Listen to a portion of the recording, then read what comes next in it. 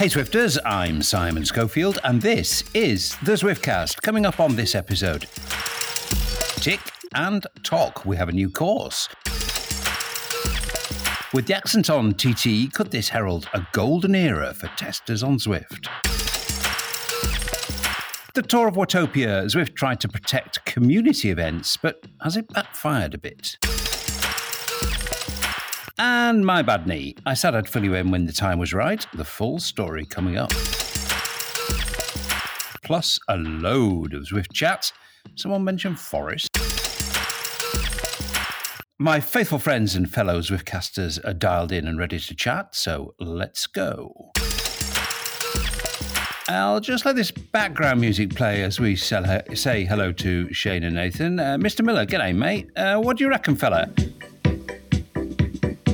Improvement on what was frequently described as 80s strip club or porn movie music? G'day. Yeah, look, that tune, it's not quite a top 40 smash hit, but then again, Peloton couldn't get away with using top 40 smash hits. So look, I think that start music is best left on mute. It's less offensive. Yeah, it doesn't quite got the jingle to it, though, that we need. It's no Britney Spears. It's no S Club 7. Back to the drawing board, I think. Yeah, well, we know where you'd like to go, Brittany, say no more. The Sage of Wisconsin, Nathan Garris here. Yo, dude. Hey, how's it going? Not bad, man. more to your taste than the old tune? And that old tune, how long was that old tune around? Since the very first days of Jarvis, I think. I think so. I'm not sure the very first days. I think it was added very shortly after that. So definitely used to the old music. I'll be really honest with you. I do all of my riding on a second laptop. I don't even know what you're talking about. So I actually have multiple computers right at the same time. And immediately when I start riding, I just have my Pandora playing in the background and off to the right is my Zwift. So I'm actually loading up the music right now to see what the heck you're talking about. Well, you get back to us with a review of that, Nathan. We'll get your review later on in the show. I must say, I had to make an effort to listen to it actually because lots of Zwifters, I have Spotify lined up and ready to go, and that little button that says whatever it says on Zwift, don't bother me with silly music, is always turned off. Anyway, let's get going with episode 63. Right on! Okay, so forgive the self-indulgence, but here we go with my little medical melodrama. These two have known this for months, of course. You, dear listener, have had it described as a bad knee, which actually it was at first. Then it wasn't. It was prostate cancer. I got a diagnosis last August and started treatment in November. And last week, I finished that treatment. It's been a bit of a long winter for me because partway through that treatment, I had a routine pre-op assessment, and blow me down, they found I also had a heart condition. To be honest, the prostate cancer was kind of fine, actually. It sounds weird, but it was. I spent a lot of time researching it because it's a bit of an odd one. There's a whole massive variety of different treatment paths you can take, and I wanted to rationalise it and analyse it, and I did both of that and talked to a lot of very, very clever people, and I really wasn't worried, actually. As a doctor friend of mine said, they don't say this to you officially, by the way, this was a private exchange. He said, if you're going to get cancer, get prostate cancer. And if you're going to get prostate cancer, get it in Leeds, which is where I live. He said that because Leeds is a European centre of excellence with outstandingly skilled medics and very advanced equipment. And the treatment I did get was, in fact, incredibly skilled. And here's a little puff for the National Health Service, which was just outstanding in every single respect throughout my entire treatment. Now, if I'm honest, the treatment was a little bit onerous. It had several strands. One of them was hormone therapy, and that has made me fat. Possibly the entire winter of comfort eating has contributed as well. And it's also given me hot flushes. I get about 15 a day of these. And I'm now in complete empathy with menopausal women. But of course, the sum total of all that has pretty much killed me on the bike. And I've had a very average winter, let's say. But I've not been too miserable, have I, boys? We've had lots of private ass-based jokes and a bit of bants, eh, Shane? Look, Simon, you've been a trooper throughout the whole process. And look, all I can say is I hope it's all behind you, but I think that's just another ass reference. So never mind. Carry on. You've done well. Go on, Nathan. Let's get the ass joke in. Well, I mean, I don't have much of a joke. I'm pretty amazed at how stalwart you are, actually. I'll say, Simon. Oh, well, yeah, but you've seen the public face, you see. Well, you should be my wife. I'm just saying that, like, did something happen? That's kind of like, oh, I guess something happened. And that's how well you've taken it in stride. So kudos to that for sure. And I'm glad all things are on the up and up. Yeah, well, I was lucky in that as soon as you start talking about cancer, you find yourself talking in cancer cliches. You just can't avoid them. They did catch it early. There's cancer cliche number one. It wasn't a particularly high grade of prostate cancer. Now, I don't want to get on a high horse here because I'm just about to do it again in a minute. But seriously, guys, if you have any worries, just get checked. I mean, I know the PSA test is a little controversial and you need to read up on it because it's too complicated to go into here. It does give false positives, but it also gives a lot of positive positives. And it's worth getting checked if you have any kind of concerns. But actually, that's the prostate. I mean, that's only been half my health story this winter. And actually the easy bit, because the thing that really, really, really surprised me and hacks me off, actually, was this heart thing. So as a lifelong cyclist, I honestly thought the one bit of me that would never fall over or break down would be my heart. But I got a routine ECG as part of this pre-op assessment, and they found I had atrial fibrillation or arrhythmia. Now, put simply, this is an electrical disturbance of the heart. And in my case, it manifested itself as a very elevated HR and, more importantly, just a complete loss of power to the legs. I mean, never have been an elite athlete, but I could hold 250, 260 watts up an hour on climb and kind of generally hold my own in a pack of reasonably fit cyclists.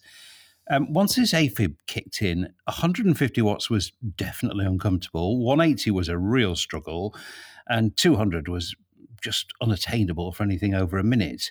And I was regularly seeing an HR of like 220 BPM. Now, I've always been a low beta. My max was 160. So to see that when you look down or look up at the Zwift screen, it really freaked me out.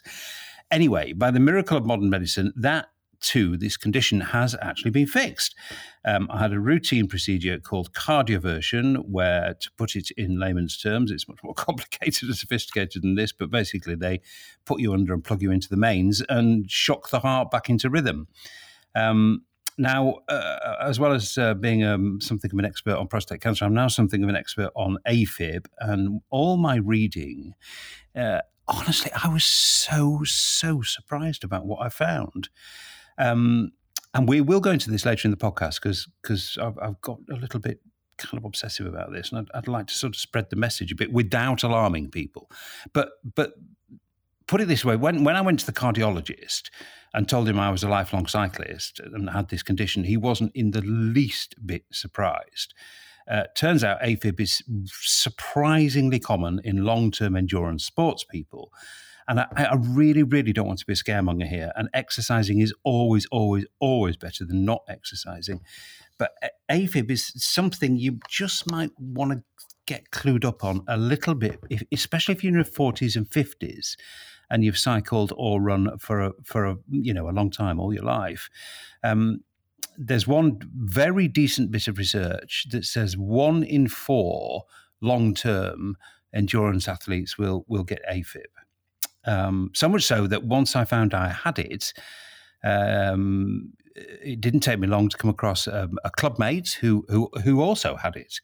And I'm going to talk to him later in the podcast because, like I said, it's a bit of an interesting subject, this, and I don't want to scaremonger. But anyway, blimey, what a monologue this has been. Do forgive me, but you've got all the detail now. And I am now fixed. I mean, I'm completely fixed. I'm terribly, terribly unfit. My jeans are very tight, but all of those things are getting serious attention. So road to recovery begins here. Shane, I know you've broken collarbones several, but have you ever had a really, really long layoff off the bike? I mean, I've effectively I've been riding, but not properly. 6 months or more? I mean, have you ever come back after as long as that off? No, I've been racking my brain. I think 2 weeks is the longest I've had off the bike in the last probably 15 years. That was due to a hip fracture. I've done 4 collarbones, but you don't need to stay 24 hours off the bike with a collarbone. You can sit back on the bike. But the hip fracture got me off the bike for 2 weeks until I could sit on the bike before I could even walk. So being a cyclist, that put a bit of a dent into the plans for a few weeks there. But look, you've always got to step back in fitness and form for that. But the hardest part that I find is the mental game coming back because the mental game is always there, but the legs aren't. It's the physical game that doesn't match the mental game anymore. So you can, your mind might belong in the front of an A grade or a Cat 1 race or a bunch, but your legs are back in C grade. That happens a few times. But what I've always found is to have a good goal, an achievable goal, and be prepared to lower your FTP. I know we always see posts about people saying, people always go, oh, your FTP only goes up. Guess what? FTP comes down a lot faster. So swallow your pride, set some achievable goals, and just start the long process. But once a cyclist, I think always a cyclist, those pathways are there and you'll get back nice and quick, I reckon. Yeah. Well, you're totally right on the FTP. I mean, I did that. I just thought, who are you kidding here, mate? I've taken 50 points off my FTP, and even zone 5 in my new FTP is a struggle. So I think I've probably got that about right. Nathan, I mean, I know you do a lot of coaching, and I think Shane put his finger on it there. Really, it's the psychological battle. Actually, well, the small achievable gains is absolutely bang on, but it is the psychological battle. The thing about riding a bike is the fitter you are, the more you enjoy it, and conversely, of course, the less fit you are, the less you enjoy it. Any mind trickery to help me, fella? Consistency, I guess, is the only thing. I mean, I'm not in the same boat, but on the rebuild toward wanting pro hours and realizing, man, you haven't ridden your bike for 5 hours at a crack for a really long time, and how like an hour and a half to 2 hours puts me in more of a hurt locker than it did before, and like being really frustrated with that, and then thinking, wow, this is an uphill battle. But at the same time, like if you just do the consistency for 3-4 weeks in a row of what you can do at the time, but making sure it's day in and day out, and whatever, it's about just making sure the program gets done. I think a lot of times we have excuses to not ride as much as we ought to hit our goals sometimes. And that's how it's kind of like with food too. I find this similar with food. Oh, I'll just have this little bit here, and that little bit turns into a little bit more, and that all of a sudden it becomes a habit. Next thing you know, my eating diet has changed to include whatever that thing was. And I think it's the other way. It's the same way with exercise or not exercise. As soon as we start making justifications, rationalizations, become a part of our habits, but then become a part of our character. So it's just reforming that habit and that character that we want to have on the bike, kind of a thing, I think. Yeah, and I think it's been realistic about timescales, isn't it? I mean, I'm not going to get back to where I was, not that it was the height of anything, any pinnacle of fitness, but I'm not going to get back to where I was in any kind of hurry, I don't think. I mean, I'm looking at realistically 3 to 6 months before. Yeah, 3-6 months. I think you're going to be spot on, though, in that time frame, though. I think in that time frame, you can get a lot done with consistency. And you have a lot of muscle memory for how long you've been doing that. And your muscles will respond quickly and adapt quickly because of how much you've done in the past. That is warm words that are very, very welcome in this part of the planet. Thank you very much, guys. Okay, enough with the personal health drama. Let's talk Zwift. Ride on. It's flat, it's fast, it's in the desert. It's been a long time coming, but it's here. The artwork is stunning. It's packed with variety, and the community seems to love it. So, instant verdict from you two before we go on to discuss what it might all mean for time trialing, which is surely the most significant bit of this new release. Nathan, your initial thoughts first, mate. I really like new sections to challenge people on. I also really, I like the scenery. This is some great scenery because it's so different from anything we've seen before. So I'm really enjoying the new scenery. I really like the idea of a race against the clock and the time frames that I'm seeing there.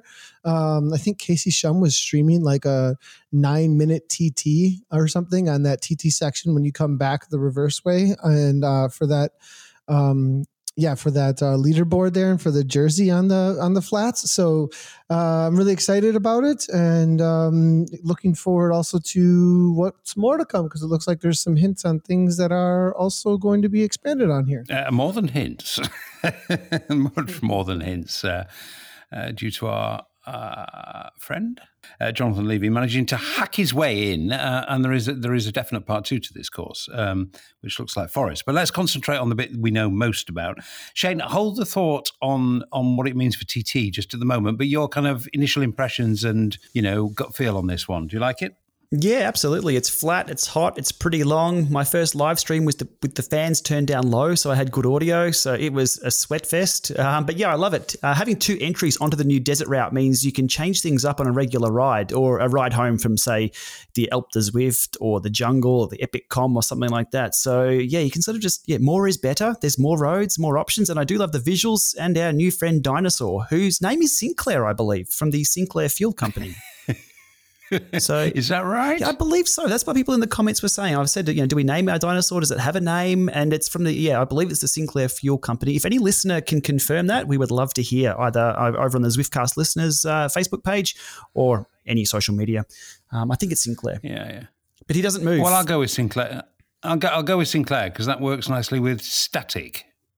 He doesn't do much, does he? No, he's just a bit boring. I mean, maybe one day he'll bend down and eat someone off the front of the group, or maybe eat a couple of flyers off a group ride that goes past. There you go. He could have a purpose. Flyer prevention. That would be funny. Okay, well, let's dig a bit deeper, and I'll stick with you for this one, Shane. I mean, it is going to be a popular one with the triathlete community, this, and obviously with pure time trialists. And given that's your specialism, Shane, I think it remains your specialism. A couple of questions for you. I mean, we love fresh tarmac, of course, but if you could wave the proverbial Zwiftcast magic wand, what else could Zwift do? Particularly this course brings this subject up. What could Zwift do more for time trialing and testers? Well, I think there could be. Well, this is perfectly set for time trial. The layout there, we've got some start ramps or the start pens right near the start of the flat section. We've got 2 turnaround points. Look, I think time trials are a brilliant way to test yourself without getting too caught up in the performance of others. Like we see in real life racing, you'll have one winner and 40 or 50 losers. Whereas in time trials, you can set your time and try and better that. Now, in real life, here in Perth in Australia, there's a time trial association that has 150 plus riders show up nearly every weekend to set a time and then just go home. There's no awards, there's no rewards other than coming back next month and setting a time, bettering yourself. So I think time trialing has a big appeal for everyone, not just the front of the bunch races.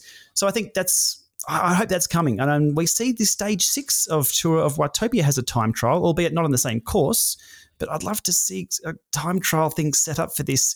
And people reward themselves, have your PB list, like you do for the com sections at the moment, your 30-day PBs, maybe even longer than that, maybe 6-month PBs for time trials. But what could the game do to help that? I mean, surely there's some pretty easy things the game could do to help that. I mean, could there be such a thing as a time trial mode, for instance? Oh, it's got to be. I've speculated about this on one of my llama drives where I was just shooting the breeze about what I want. And there's nothing like being an athlete and you've got 10 minutes to go and you've got 9 minutes and then 8 minutes and then 7 minutes and maybe you miss your start sometimes, which happens in real life. But that, and then the time gaps of starting riders one by one, I mean, that it could be quite difficult. There's a few things to get around there, but again, Zwift can fork off different worlds or have different people shown at the same time, and it's all digital. Anything can be done, but having a carrot up the road to chase is the best motivation to do better on the pedals. It's unbelievable. If you and your minute man, your minute man behind you, indeed. Yeah, to not get caught and to catch other people is so motivating. So if they could set those time gaps, even if it's 10-second time gaps maybe, and then have people released in batches, I guess, at the same time. I'm sure there's a way to do it. It's all digital. It's all virtual. So even if you had 100 people in a pen, you could start off everybody within 10 minutes and then have a big leaderboard at the end and then have the but it needs to reward the individual's time and compared to your time next time.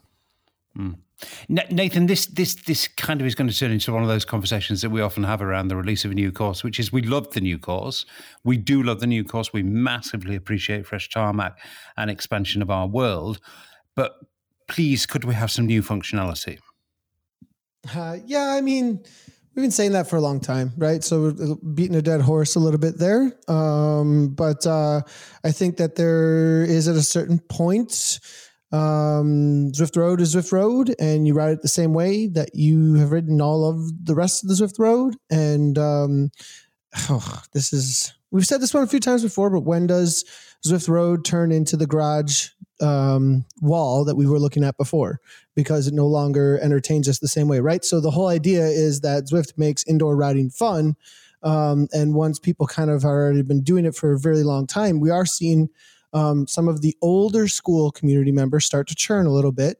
I think because of this specifically, but there's still, I think, plenty of Zwifters. I mean, I'm looking at the numbers right now and to kind of play devil's advocate on the other side of that, where I'm like, wow, the numbers are really up and we're heading into summer here pretty quickly. So in comparison, year after year, it seems like people are taking this more as a discipline, a part of their cycling, not just something they do in the winters any longer too. Go ahead, Shane. Yeah.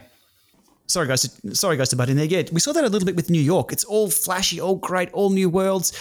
And then what? We now see more groups organising their own rides or races or events or handicaps and changing the gameplay itself. So the community, again, is almost one step or two steps ahead of Zwift, again, still to this day, for the gameplay experience. So, Nathan, I think that's what you're saying there is the gameplay itself provided by Zwift is still the same. It's still sort of set by their bounds, but it's the community that are taking this and doing what they can to make it better. We saw even with Zwift with GPS, we saw Gold Rush and things like that. I think, us long-term Zwifters are hoping to see a little bit of that gameplay moved into the game to change that experience.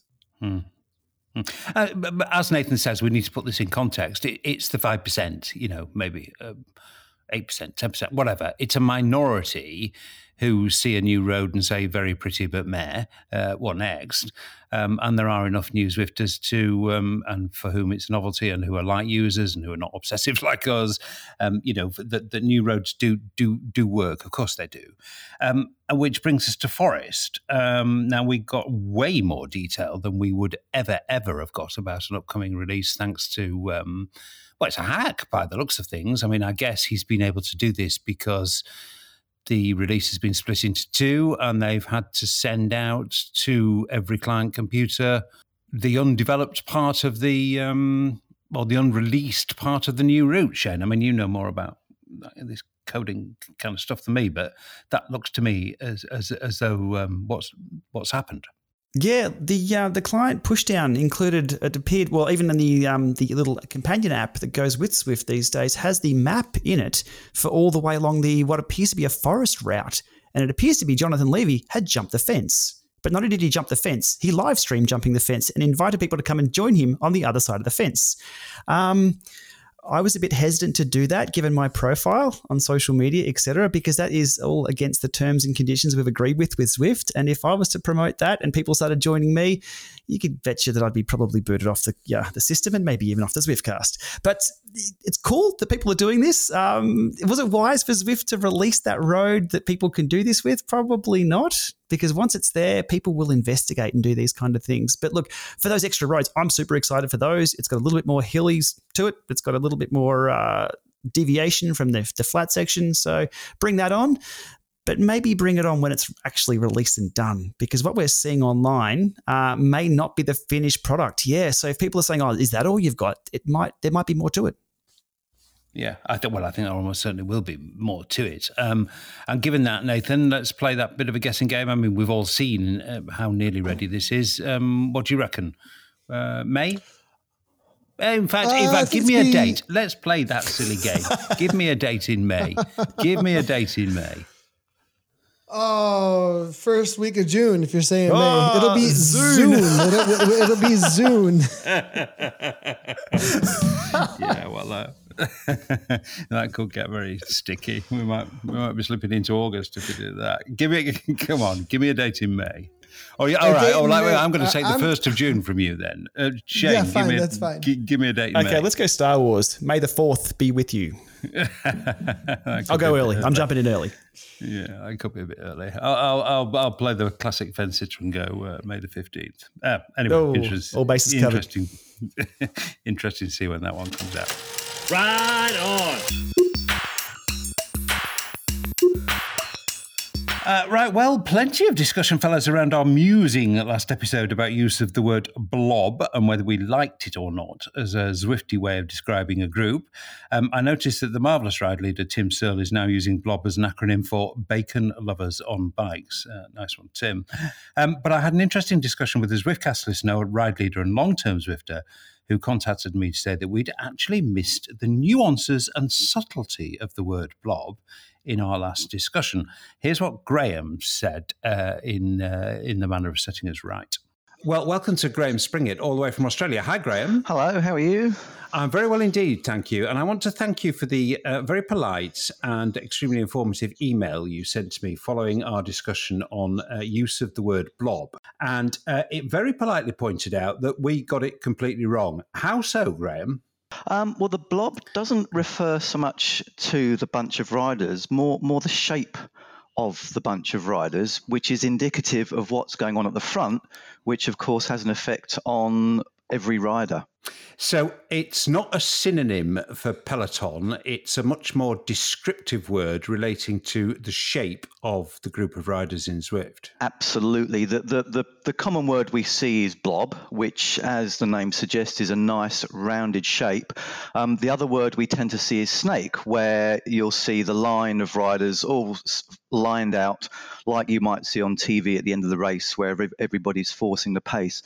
And these two shapes are a really strong indicator to the leader of a bunch ride on Zwift, where that we see a snake. If riders are on the front really stretching the pace, you'll see that splits appear.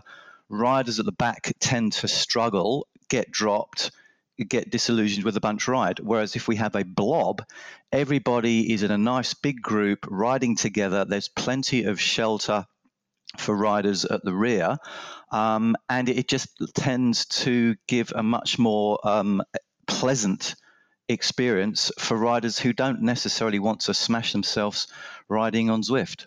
And one of the key places where we see this is on the Innsbruck circuit, where we've got the short pinch climb on the urban circuit, where we go up the steep climb, turn right, and it's immediate downhill. If we're lined out on there are riders near the back. Snakes everywhere. Exactly. Riders near the back doing 6 k's an hour, riders at the front doing 50 k's an hour. And there are frantic messages saying, ease up, ease up, ease up. Because where riders do go off the front, they encourage other riders to chase. We get a snake, we get gaps. And let's not forget that Zwift is for a wide range of riders. There will be riders who want to get there, get on and smash themselves, and there will be riders who are just doing it for the fitness experience and for the social side of things. So really, and we're into the deepest level of semantics now, but it's really interesting, this use of language. Blob is not a synonym for peloton, and actually for people like you, that the shape of whatever we do wish to call it, and blobs and snakes seems as good as anything else to me, it is a real signal. I mean, it's like red flag, amber flag, green flag for you guys, I guess. Absolutely, yeah. We can see on the map the shape of the bunch. It gives the ride leader an instant indication of how well the ride is going. And let's agree that a good bunch ride is one where everybody rides together. Just as in real life, you start off from your meet point and somebody smashes it on the front, everybody else will be saying, oh goodness, what are they doing? Yeah, no, you're completely right. You're completely right. And that is a succinct, precise, and very interesting little summary of In Praise of the Blob. I think we should call this In Praise of the Blob. Excellent. Graham, I'm very, very grateful for you so politely and so eloquently setting us right. Thank you very much indeed. Very interesting stuff. Thank you. You're welcome. Right on. Well, he's right, boys, actually. I mean, blob is not just a synonym for a group. It's way more descriptive than that, it seems. Nathan, we missed all the nuances. I just don't like the word. I mean, I can I will never. So I guess, okay, I have used it in commentary. I've shied away from it just because it's just, I don't know, like it doesn't feel... It's almost halfway. It feels like halfway to swearing. Like I just shouldn't be doing it. I can advise on the swearing. It's just not a fun word to use. I guess it's fun, like 12-year-old fun to use, but like not like I'm not going to be like. So it's the aesthetic qualities of the word itself. Yeah, like the riders are grouping up. You can say the riders are grouping up. Like, oh, now they're grouping up in the peloton more. It's a peloton or whatever. of riders. There we go. Yeah, I mean, blob, they're blobbing up. Like, no, I'm not going to say they're blobbing up. Yeah, but Shane, I kind of get Graham's point. It's a hard working word. If you know, I mean, I think we're too deep in the weeds here. But yeah, no, I kind of get his point. Yeah, his clarity was good, and it does make sense. But I've made note: blobs and snakes. They're the two things I try and avoid here out on the road in Australia, especially the snakes. Blob is not a hard working word. I think if you're blobbed, you're not working hard. Like you need to get on your bike more. The blobs, like I don't know. Okay, all right, that's enough blobbery. That's horrible. That's even worse, isn't it? That's like rubbery. One of my least favourite words. Okay, let's move on. Now, there's been a bit of a kerfuffle in the community about the Tour of Watopia.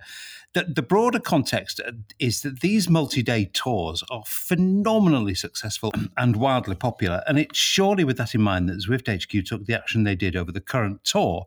I mean, basically they've acted to try to protect other events run by the community on the basis that these juggernaut events like the Tour of Watopia lay waste to every other event, kind of denuding them of riders. So slots to ride the Tour of Watopia were a little restricted in some parts of the world, often coinciding with the most popular times to ride, so mid-evening GMT, for example. And I think the method of entry was changed due to my difficulties described above. I've not done much of the Tour of Watopia. This is a real difficult one, boys. I mean, there was so much complaining about it. But to be fair to HQ, it seems to me they can't really do right for doing wrong here.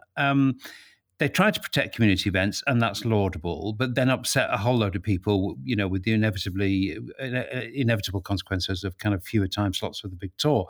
I mean, I've got sympathy, Shane, but I am actually going to get off my fence here and say what I think they should have done is just go bold, actually, and say the Tour of Watopia is massive, big, phenomenal, successful, and if it's marquee for us, and if the community events suffer while it's on, well, sorry, that's the way it is. Yeah, look, these events are super, super popular. Even if you're not doing them, you can jump into the companion app and have a look at how many people are signed up for them. It is phenomenal. So they are the key events on Zwift. But look, I think the timing thing's an interesting one, and the scheduling, because Zwift is now global. And while that's awesome, it's a problem with only one single schedule or calendar, because at any time of the day, no matter where you are, somewhere else it's lunchtime, somewhere else it's bedtime, somewhere else it's 3 a.m. You cannot nail the timing for everyone. So maybe the solution now is for Zwift to start zoning the world into regions for calendars and events. This kind of makes sense moving forward for things that are not relevant to other parts of the world, such as the Prudential Ride London for here in Australia. It's not part of what I do, but it's scheduled on my calendar. Maybe Tour of California should be just US-based. Maybe even the Tour Down Under events in the future should be just Australian-based. I think the user base is. I think the user base is large enough to have this. They've got regional area managers to make it work, and it doesn't need to be exclusive either. A lot of people, if they're listening to this idea and saying, no, we don't want to be locked out. Look, riders can choose to ride whenever they want. But as for the marketing or the message or the push of these events, maybe it should be just sort of zoned a little better. What are your thoughts on that? No, I think I'd never thought of that, actually. You're much cleverer than me. I think that's a really, really good idea. I mean, is it terribly complicated? Bearing in mind, I struggle to get my head around, 3 different time zones when we record the Zwiftcast. I can't actually begin to. It makes my head hurt just to think about that. That's the struggle. But syncing time zones is a struggle. Yeah, it really is, yeah. But like you said, just zoning it or regionalising it, that does strike me as a great idea, actually. Nathan? Local activation is cool. I think it should be maybe separate from these big world events. I like world events. I think world events are really cool as well. And I think we can do both. Yeah, but I think what Shane's saying is they wouldn't be exclusive. There would just be something that's a bit more tailored. Yeah, I'm not saying exclusive either. zone. I'm not saying exclusive either at all. I'm saying that yes, localization and local activation that are Southeast Asia area, that are North America area, that are European area. Currently, right now, the Tour of Watopia felt like it was the Tour of North America to me because I ride at night and I couldn't join one, and I was really frustrated. So I felt like the localization was already happening, and it was frustrating to me because it's the only. It's the world event that's kind of going on in Zwift. And I agree with you 100%, Shane. Community stuff is cool. People want to do community stuff, do the community stuff. This is a Zwift thing. And if people want to do the Tour of Watopia, that's a world event. Here's all of the times that you can do it and make it accessible to everybody, but then also have localized stuff too, that the local like managers, like you were saying, can help develop and make it more toward those time zones, and they'll kind of identify with that. Why not all of that? I think that's all cool ideas. So community can have their stuff. The localization can have their stuff. It'll help with brand activation there too. And then the world events though, that everybody can get on, should also have availability and not just feel like they're not available at times. Cause I had trouble getting the Tour of Watopia done for sure. Would it be difficult to do all this? Yes. Go on, Shane. Tell us why. Even just trying to arrange a conference call across time zones is always difficult. But also, how do you distribute that information? How do I, as a Zwifter in Melbourne, effectively log in and see what events are local, what events are then global? How is that then sent out to Zwift as the global? But I think you're right. We can have global events. But for example, the Prudential Ride London, though, for marketing towards me, it's a lost cause.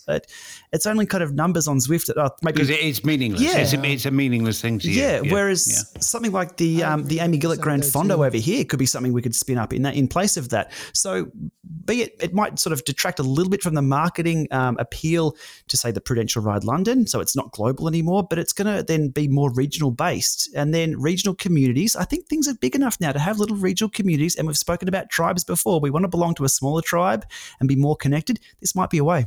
Like I say, it makes my head hurt to even think about it. So I can't possibly grasp the complexities of it. On a kind of strategic level, you can see the dangers of it splitting the global community, I guess, Nathan. And in fact, it's the community that's held Zwift's feet to the fire over this very matter. Actually, the Tour of Watopia. I mean, do you think I was right in the initial premise that they've tried to protect community events and therefore slightly restricted the Tour of Watopia? It kind of felt like it. It seemed like during prime time of community events that there wasn't as much going on, or at least not butting heads with some of the bigger community rides or races and stuff like that. So yeah, it seemed like that. I was wondering what was going on, and I actually didn't think of that until you said it. And then it was like, oh yeah, that makes a ton of sense. Why I'm unable to find a Tour of Watopia ride where I was like used to, I can just jump on one anytime it's kind of convenient for me. My expectation, I almost like had a vent about it. At one point I went into Zwift venting area and was like, I'm not going to push send on that one. But I was like, I can't find a Tour of Watopia to ride, and I want to ride Zwift at my convenience, kind of a thing. And it's like, all right, well, it's a world event. Maybe I'll have to change my day like I do for other group rides there in real life. And I was like, all right, Nathan, quit being such a narcissist. And started looking for one that fit my schedule. But then I went to log in later at night, and I was like, there was no Tour of Watopia ride from 9 p.m. my time until like 11 a.m. my time. And I was like, how is anyone on the other side of the world riding this? I ride the late night thing or whatever. And so I just haven't been able to find one. So it was interesting to see the change up of a massive world event that people weren't able to get into. Now I do see that like the makeup week has stage 1, 2, 3, 4, 5, 6, 7, all like whatever, like right next to each other, one after another. So they were like, maybe we messed up a little bit, or maybe we need to really make this available. So they're trying to make them as available as possible in the coming weeks. I have some sympathy for HQ. They are in this thing trying to do that very difficult thing, which is please all of the people all of the time. And we know how that usually ends up.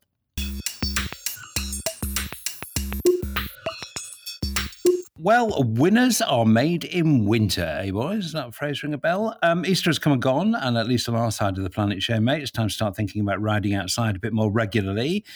Or at least that's what would normally happen. But there's been a bit of data around this week that shows that things are changing a little. Only a little, but changing for sure. Now, this is a British data and referencing our most recent conversation. It may not apply everywhere, but I do have a suspicion that in all the big Anglophone countries, especially where Zwift is popular, and the two things may be connected, it may apply, though we don't know that for a fact. Anyway, here's the data. It's based on a survey for Sport England, and it shows that cycling is declining. Fewer people are doing it, or at least fewer people are doing it outside. People cite the usual suspects: traffic speed, potholes, close passing is the phrase that's used. In other words, we all know that means aggressive drivers. And all those things contribute to an intimidating and unpleasant experience. And when I read this, I barely could believe my eyes. I had to be restrained, I tell you, from writing a letter. This is how the Times no less, the Times of London, not some tatty rag, reported it. The very words they used. Motorists have scored a victory in their long-running battle with cyclists, as official figures reveal a 355,000 drop in the number of regular leisure and commuter riders on the roads in 12 months. I mean, a victory in a battle. I mean, what the... Yeah.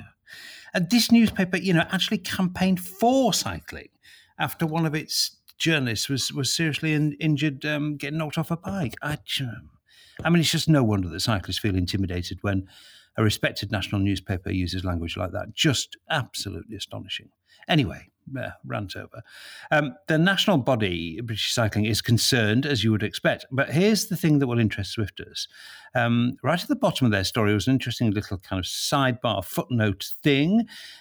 British Cycling, their words, "We are pleased to see a moderate spike in the level of indoor cycling, and we hope that last month's inaugural British Cycling Zwift e-racing championships can help to further grow the profile of this discipline and encourage even more people to take part in the coming years." Rah, rah, rah. Good stuff. A couple of interesting things to discuss here.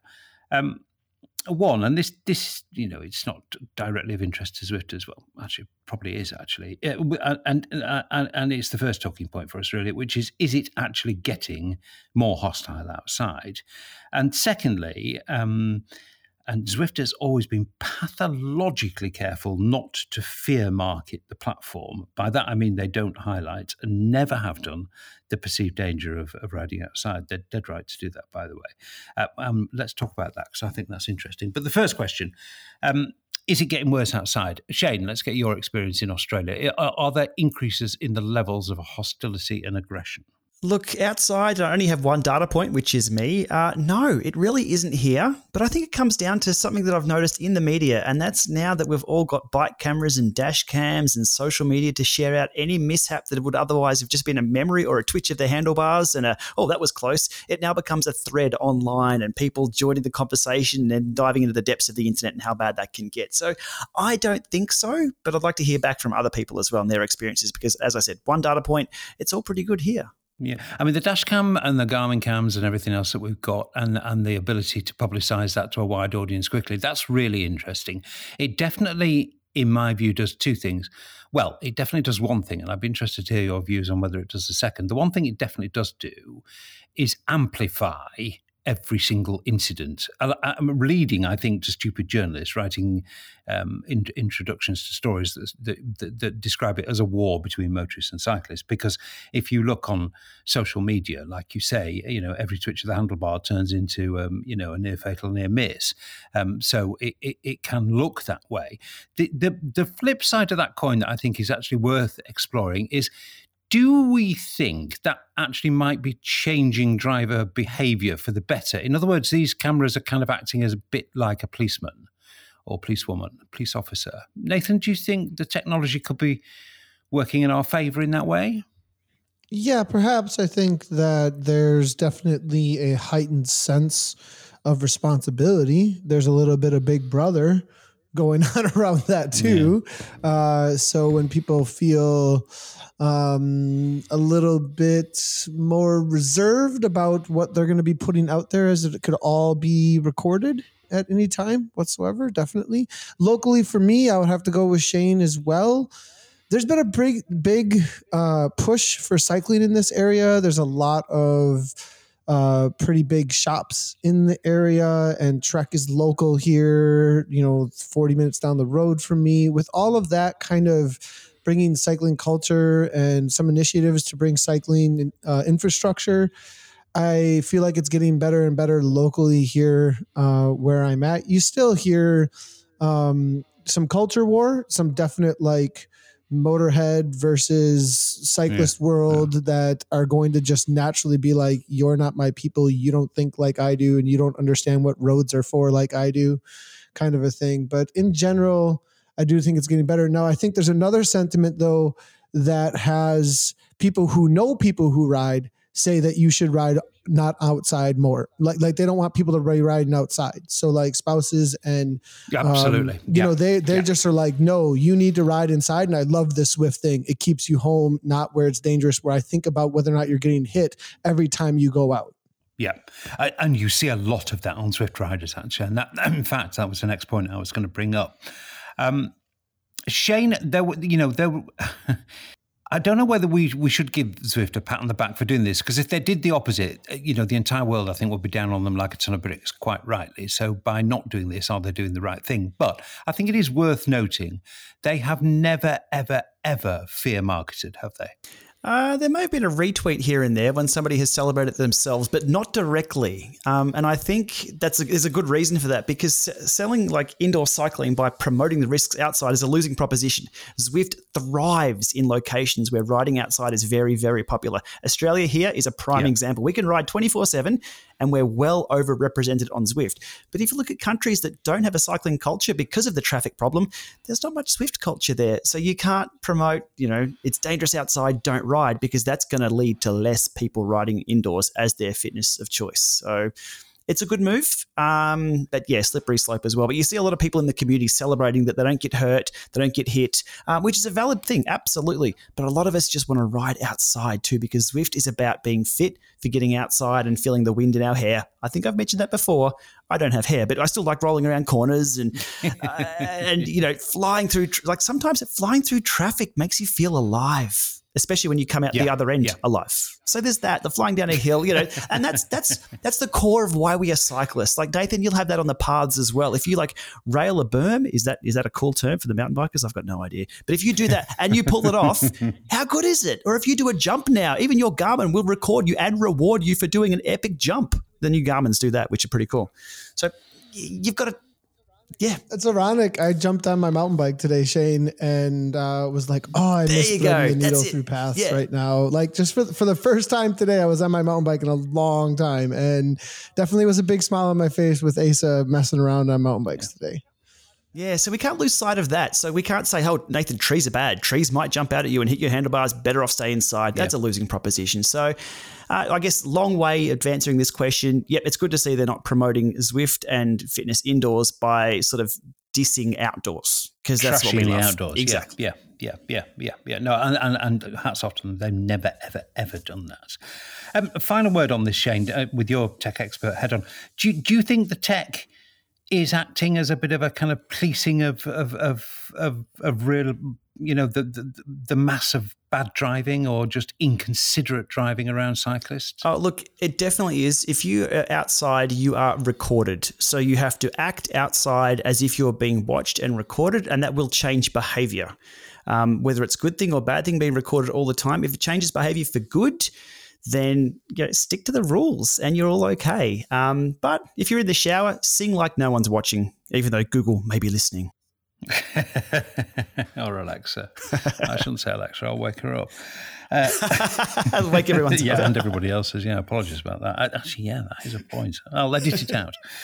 Okay, well, it's an interesting discussion. On the subject of governing bodies, because we were talking about British Cycling there and their data gathering. This is actually very, very big news. And I think Zwift CEO Eric Min spread it across every single Zwift group on Facebook, quite rightly, because this is the culmination of a long, very careful lobbying campaign by Zwift of the UCI for the worldwide governing cycling body, of course. In short, the head of the UCI, David Lapartient, has given himself a job. Here's his words from a UCI statement, and they're talking about esports. The key role the UCI plays in this area has been recognised through my appointment as head of the International Olympic Committee IOC Esports Liaison Group, which will facilitate communication between esports and the Olympic movement. The UCI must support and promote this growing trend, and these, again, obviously talking about e-cycling, which is why we have included e-cycling in our regulations and are organising the first UCI e-cycling World Championship in 2020. So, chaps, two things there. The UCI is fully on board with esports, and they're not leaving the job to the intern, Shane. Interesting one. Look, to me, the role of the UCI is for regulation and rule enforcement of the sport, but I still think we're light years away from being able to regulate the hardware and software for a world championship or Olympic level competition.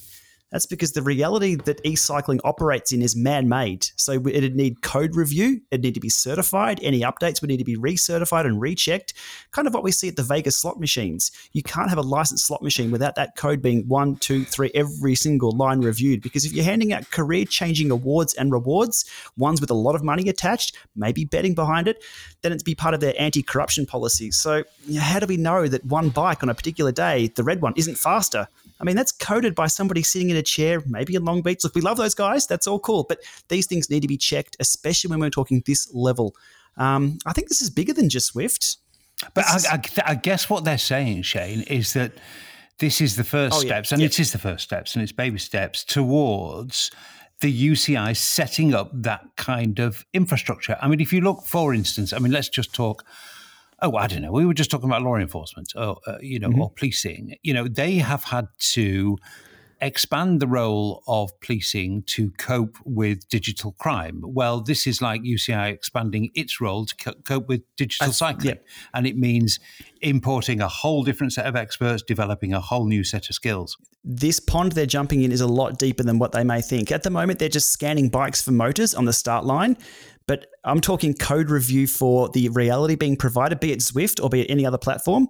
And then even the power meters involved, that'll have to be a code review, because what happens if somebody gets in and corrupts this power meter brand or this power meter or this trainer firmware goes faster if you do this certain thing to it? Like, this level is the scrutiny that is required for Olympic level and world-class competition. There's a lot to it than that. And then we've also discussed, is Zwift the choice for the UCI? Obviously it is. We're Zwifters. We're on the Zwiftcast. We love that. But is Zwift the one that's going to be chosen this year? And in 4 years' time, like they moved the Olympics, do they choose another platform? And does that go through the same scrutiny? This is like fascinating to me, coming from the tech world and from an IT security point of view. It's a tough one, though. Look, I welcome it with open arms. I was fascinated to see that was even spoken about in the UCI's press release there. But bring it on. But whoa, what a workload. Oh yeah, huge. A massive expansion of their role, massive. But they've got to be a part of it, or they'll be left behind. Mm-hmm. Nathan, this is the culmination of a lot of work by Zwift. Yeah, I think it's also, I don't see personally, like, being from the esports world, I don't see that many hoops to jump through. I see, like, you put people in the same spot on the same technology without some of the failures that we do see right now, which is mainly on the manufacturer sides of things. If they need to get their act together to, like, meet Olympic, like, level quality and have their trainer be a part of that, I think there's going to be a lot of motivation to make that happen really quickly. And we already have major events that give away $20 million in all kinds, like lots of millions and millions of dollars, lots on the line in other esports. I think there's a huge amount of background there already to make sure that things work well. We need to add trainers to the equation. Besides that, I do see maybe some things in how fast some of the numbers get uploaded to Zwift and things like that. But outside of, like, increasing the tick rate of what goes into Zwift for the information, so it's a little bit more reliable, and maybe some results things, which I just think is like some shoring up of some of the code that doesn't seem like a lot of work right now. I think it's pretty, I don't know. I feel like it's plug and play. Maybe I'm wrong about that, but I think with people, and that's another thing that comes up all the time in these forums, and I just, like, beat my head against the wall. Everybody talks about from all over the world, like as if these events are going to be people all over the world in a massive multiplayer online. And I'm like, no, every major esports event in the entire world happens in an arena. Is in the same room. In the same room, because there's big money on the line. We've been doing this for a long time. This is nothing new, you guys. Like, so anyway, not a long time. I should say esports are 10 years old or whatever, but it's been happening without all of these issues that people start to bring up that are just non-issues. So that's my take on it, though. Well, I mean, the thing is, any problem, or pretty much any problem, can be solved with sufficient money, motivation, and recognition of the size of the prize at the end. And it seems to me that the UCI, whether that is the result of lobbying by Zwift or their own observations or feeding in from national federations, I mean, British Cycling have obviously noticed that, hey, virtual cycling is becoming a thing. No doubt they tell their mates at the UCI that, and all the other national federations are probably saying the same thing. They've had to get on board, but their endorsement, Shane, and their ability to wield influence at the Olympics, I mean, you can't not say that that's a big thing. Look, it's going to happen. If they're talking about it, it's going to happen. So it's going to be a good thing. It's interesting, though, that the Olympics and everything was founded on amateur and non-sponsored, and it was purely about the sport and country against country. And companies and brands were and kept at a minimum. This is going to have to introduce, no matter what sport we're talking, e-cycling or even e-rowing or any virtual sport coming into the Olympics level, is going to have to be chosen a certain platform, and that brings in the commercial side. So there's going to be a bit of a graying of areas there. It's going to happen, but again, it's going to be interesting to see how they cope with that. Yeah. That's a good point. Yeah. Well, all developing very quickly, and stick with the Zwiftcast for all the latest. Okay, final feature. Let's talk, if you'll forgive me, but I do think it's worth people knowing more about this. Let's talk about atrial fibrillation, the condition I just had and which has now happily been fixed. This, just to recap, is where the heart goes into arrhythmia, which is basically a state of electrical chaos. Now, I've said this at the top of the podcast, and I'll say it again here. I really don't want to be alarmist or scaremongering about this, but for endurance athletes, this can be a thing. I mean, it's only just crossed my radar, and I was so surprised by what I discovered. Just as an example, a 2009 meta-analysis of 6 case-controlled studies on athletes showed that being an endurance athlete makes you 5 times more likely to develop AF, atrial fibrillation, and that's 1 in 4 people who qualify as endurance athletes will end up with the condition. Sean Kelly, the old Tour de France guy whose voice is heard still a lot in the sport because he's a big presence on Eurosport, he suffers a lot from AF, and there are many more examples. The causes aren't definitely known, but there is some quite good evidence that many years of hard exercise can contribute towards the condition. Now, if you're interested in knowing more about this, I'd point you towards an excellent article on cyclingweekly.com. A real, I don't wish to do down cyclingweekly.com, but this was a really well-researched, thoroughly in-depth piece, which is really, really well worth reading. Just search for Can You Push Your Heart Too Hard on cyclingweekly.com.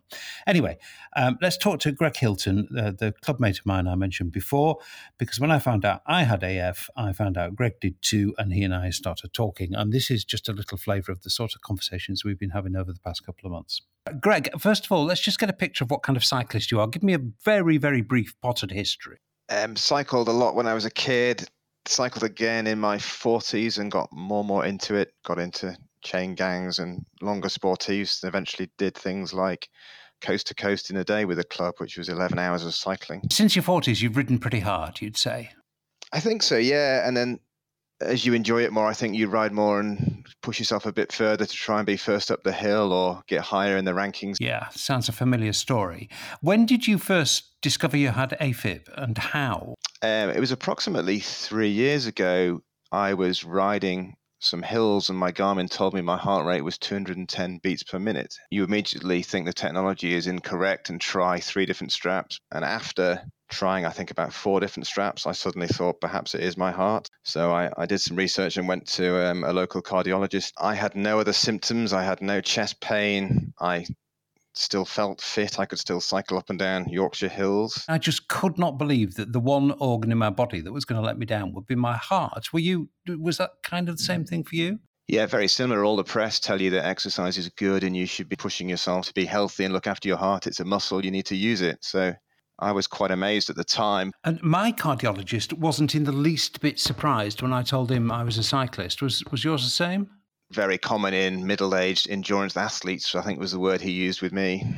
He said he sees it all the time. You then went off and did, I think, what I did, which was do a ton of research. What did you find? I found more and more people seemingly having this. I found a couple of people in kind of friends of friends who had it, who I knew nothing about it at all. It doesn't seem to be something that is talked about. And then I found a book as well where there was a ton of case studies of endurance athletes, cross-country skiers, runners, cyclists, with pretty similar results. So they all had AFib or some kind of similar problem. And the book's called The Haywire Heart. You can find it on Amazon. Basically, my heart was jump-started back into rhythm.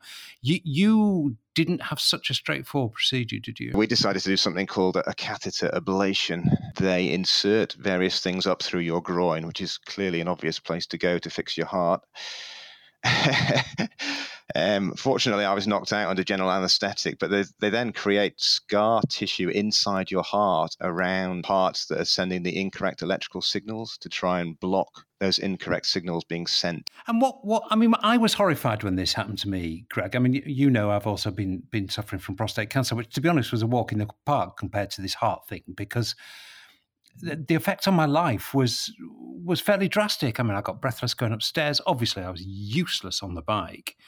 What day-to-day effect did it have when you were out of rhythm? I was finding the same as you. Walking the dog I was getting breathless. My wife was joking why I was always lagging behind her. I was trying to do easy running, and my heart rate was 170 beats per minute at, I don't know, ridiculously slow pace. You could probably walk a similar pace to that. And that's when I just thought something's not quite right. When you got the diagnosis and post-treatment, did you resume a normal life? I am resuming a normal life with some caution, I think. I was told to keep my heart rate under 120 beats per minute for the first couple of months, which is just coming to the end now. And he told me I can perhaps start to increase that a little bit. So I'm doing it step at a time with a laser-sharp eye on my heart rate. Yeah, and is that the way you think you're going to live your sporting life now, with kind of heart rate barriers? I hope to compete still, and I hope to have fun. I don't think I'll be doing 8 hill repeats like I used to do. I think Zwift has been superb, actually, because you can sit, in my case, in my garage, and if your heart rate goes up above whatever you decide, you can just stop. You don't have to worry about cars or traffic or anything like that. So it's been really useful for my recovery. Yeah, no, it's very true. Erg mode must be a great friend of the AFib sufferer. I've kept saying throughout this podcast and on this subject that I don't want to scare people. And I hope that if people are interested in this subject, they'll read around it and realise that, the benefits of exercise, I think, will always outweigh any risk associated.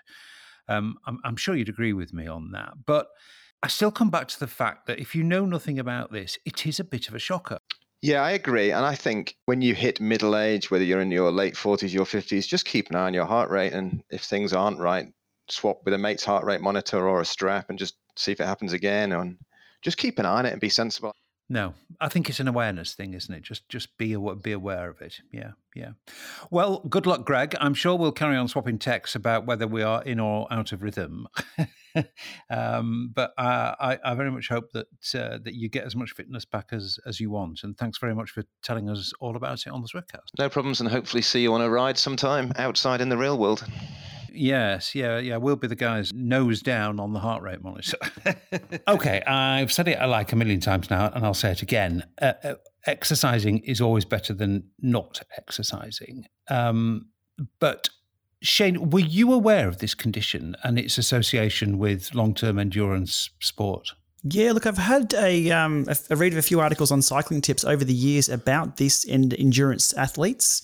And is it, what do they call it? Heart expansion or something? Look, I'm not an expert in this field at all. But it's dilation of a certain part. Basically, your heart, it's a muscle that gets bigger if you use it more. It gets bigger, and in getting bigger, I mean, I'm speaking lay language And in getting bigger, it can sometimes slightly alter the structure of the heart, and the alteration of that structure can make this condition more likely. Yeah, I hope I've got that right, but I think that's more or less it. There's a really good article on this over on Cycling Tips. I'm sure if you Google cycling tips and arterial fibrillation, you'll actually find it. It's a really good one. Also, a world-class rider here, William Walker, suffered from this during his career. It ended his career.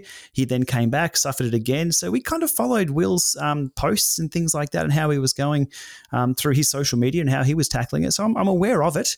I've always had little heart flutters, I think, but it could be because I see a llama in a paddock or had an extra coffee or something. So I've never got checked for it. But like bringing attention to this, it's like, you know what, maybe it should be time. I've just turned 40. Well, 6 months ago turned 40. So it might be time for me to start looking at this. But the question I had, Simon, is if you're like Nathan, you down 2 Red Bulls before a Zwiftcast, does that have any impact? Do they tell you to stay away from the caffeine? Or I love coffee. That's why I'm asking. Well, I love coffee too. I don't know the answer to that question. I mean, there's an awful lot about this that is unknown.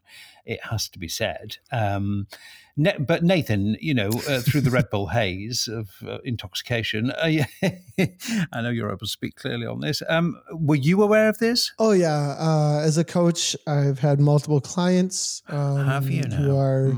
Yeah, 50 to 70, 70 plus. I have a client who's in the 70s who still skis pretty hard and has had AFib and then comes in and out of it. My grandpa has AFib.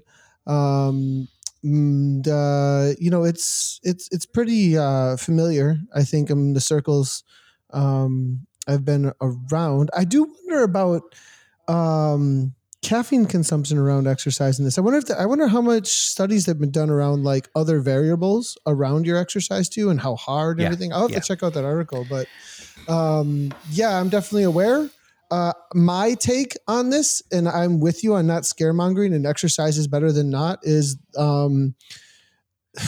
like I kind of like the benefits overall of the endurance exercise regardless. Yes. That how much benefit it brings, not just in quality of life long-term, quality of life in my experience of it, as well as the payoff of how much I'm able to do in life because of all of my exercise, that payoff is so much greater as to whether or not I might have a blip in my heart later down the road. Personally, I think mediocre in this area would have me less able later in life than I am with a little bit of AFib if I have a higher chance of it. So that's my personal take on it.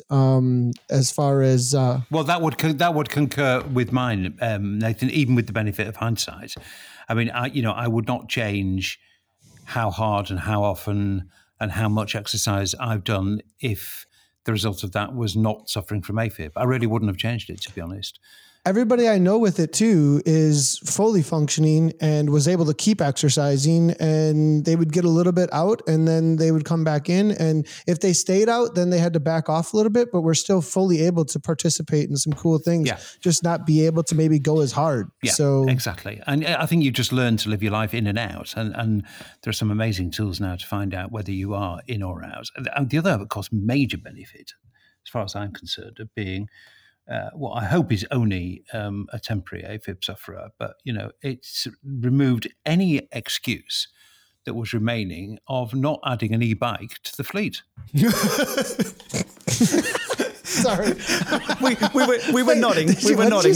Well, I need one now, don't I? I need one. I'm just not. No way.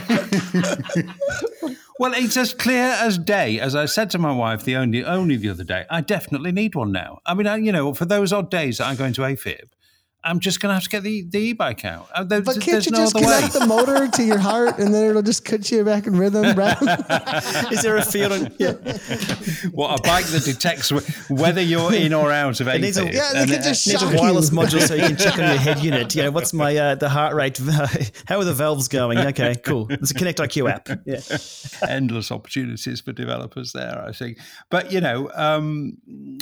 I think we discussed this before. I have no fundamental objection of any description whatever to e-bikes. So obviously I'm going to have to buy one now.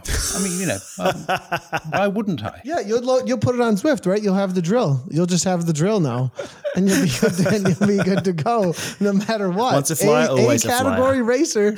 Here comes the Zwiftcast. God, there are no secrets here, are there? Okay, all right. Well, I think we've spent more than enough episode talking about my particular afflictions and desires. So let's wrap this one up. With the traditional kind of any other business, really. Shane, what else is rocking your world at the moment? Speaking of caffeine, I'm still shaking off jet lag because I've just returned from Sea Otter over in the US. That's the second. Yeah, that was a bit of fun. Not a lot of technology there, though, so not a lot to report here in the Zwiftcast from what we've seen over there. A lot of announcements prior and after, but it definitely wasn't a Eurobike. A lot of mountain bike tech and things like that. So still getting used to being back in the Australian time zone, and our daylight savings is now gone. So now it's dark already and it's only 6 o'clock. But yeah, just continuing to do my thing. And you can check it out across all my social channels. Well, we will do, as we always do. Nathan, are you still maintaining this very, very heavy training schedule? I got sick. Like a lot. And I started hanging out with this company. I don't know if you heard of it. It's called Zwift. And when I started hanging out with the company more, I started riding less. So Long Beach, London, Belgium, Kiss Super League. I mean, it was like boom, boom, boom, boom, boom. Then I got sick twice because travel, and maybe didn't do travel well or whatever. And now I don't know if you still hear my voice a little bit right now. It's a little bit of a downtime immediately after British Cycling Championships, all the KISS Super League stuff. And I'm just now getting over crazy green everywhere from my, body, essentially flu something. I don't know what it was. And so now I'm just getting back on the bike, and I'm riding every day now, but that just started this week. So I kind of got set back. But we're getting going again, and lots of planning Zwift stuff for lots of cool, exciting things, and probably in the next week or two more ZCL stuff as we get done planning. But Zwift Community Live stuff for those who are unfamiliar with the acronym. But and lots of other things that we can't really talk about just yet, but lots of cool things, lots of cool things down the road with all the planning that's happening. But it's kind of like heading to that every year with Zwift, you have this kind of like little bit of a lull after the main season, and that's kind of what we're in that planning mode. Yeah, absolutely. Well, I can see that you've been very busy over the winter racing season. Okay, well, let's say I'm going to go and find the keys to unlock the gates to the Enchanted Forest. But in the meantime, I'll thank my fellow Zwiftcasters very much for their contribution to episode 63. Thank you very much, boys. See you next time, and look after yourselves. Thanks, Anthony. Cheers. Bye. So all that remains is the customary thanks and gratitude to Zwift for their continuing support of the Zwiftcast, and the usual reminder to listeners that none of that support carries with it any degree of editorial influence on the Zwiftcast. We're free to say what we wish. Thanks very much indeed for listening. See you next time.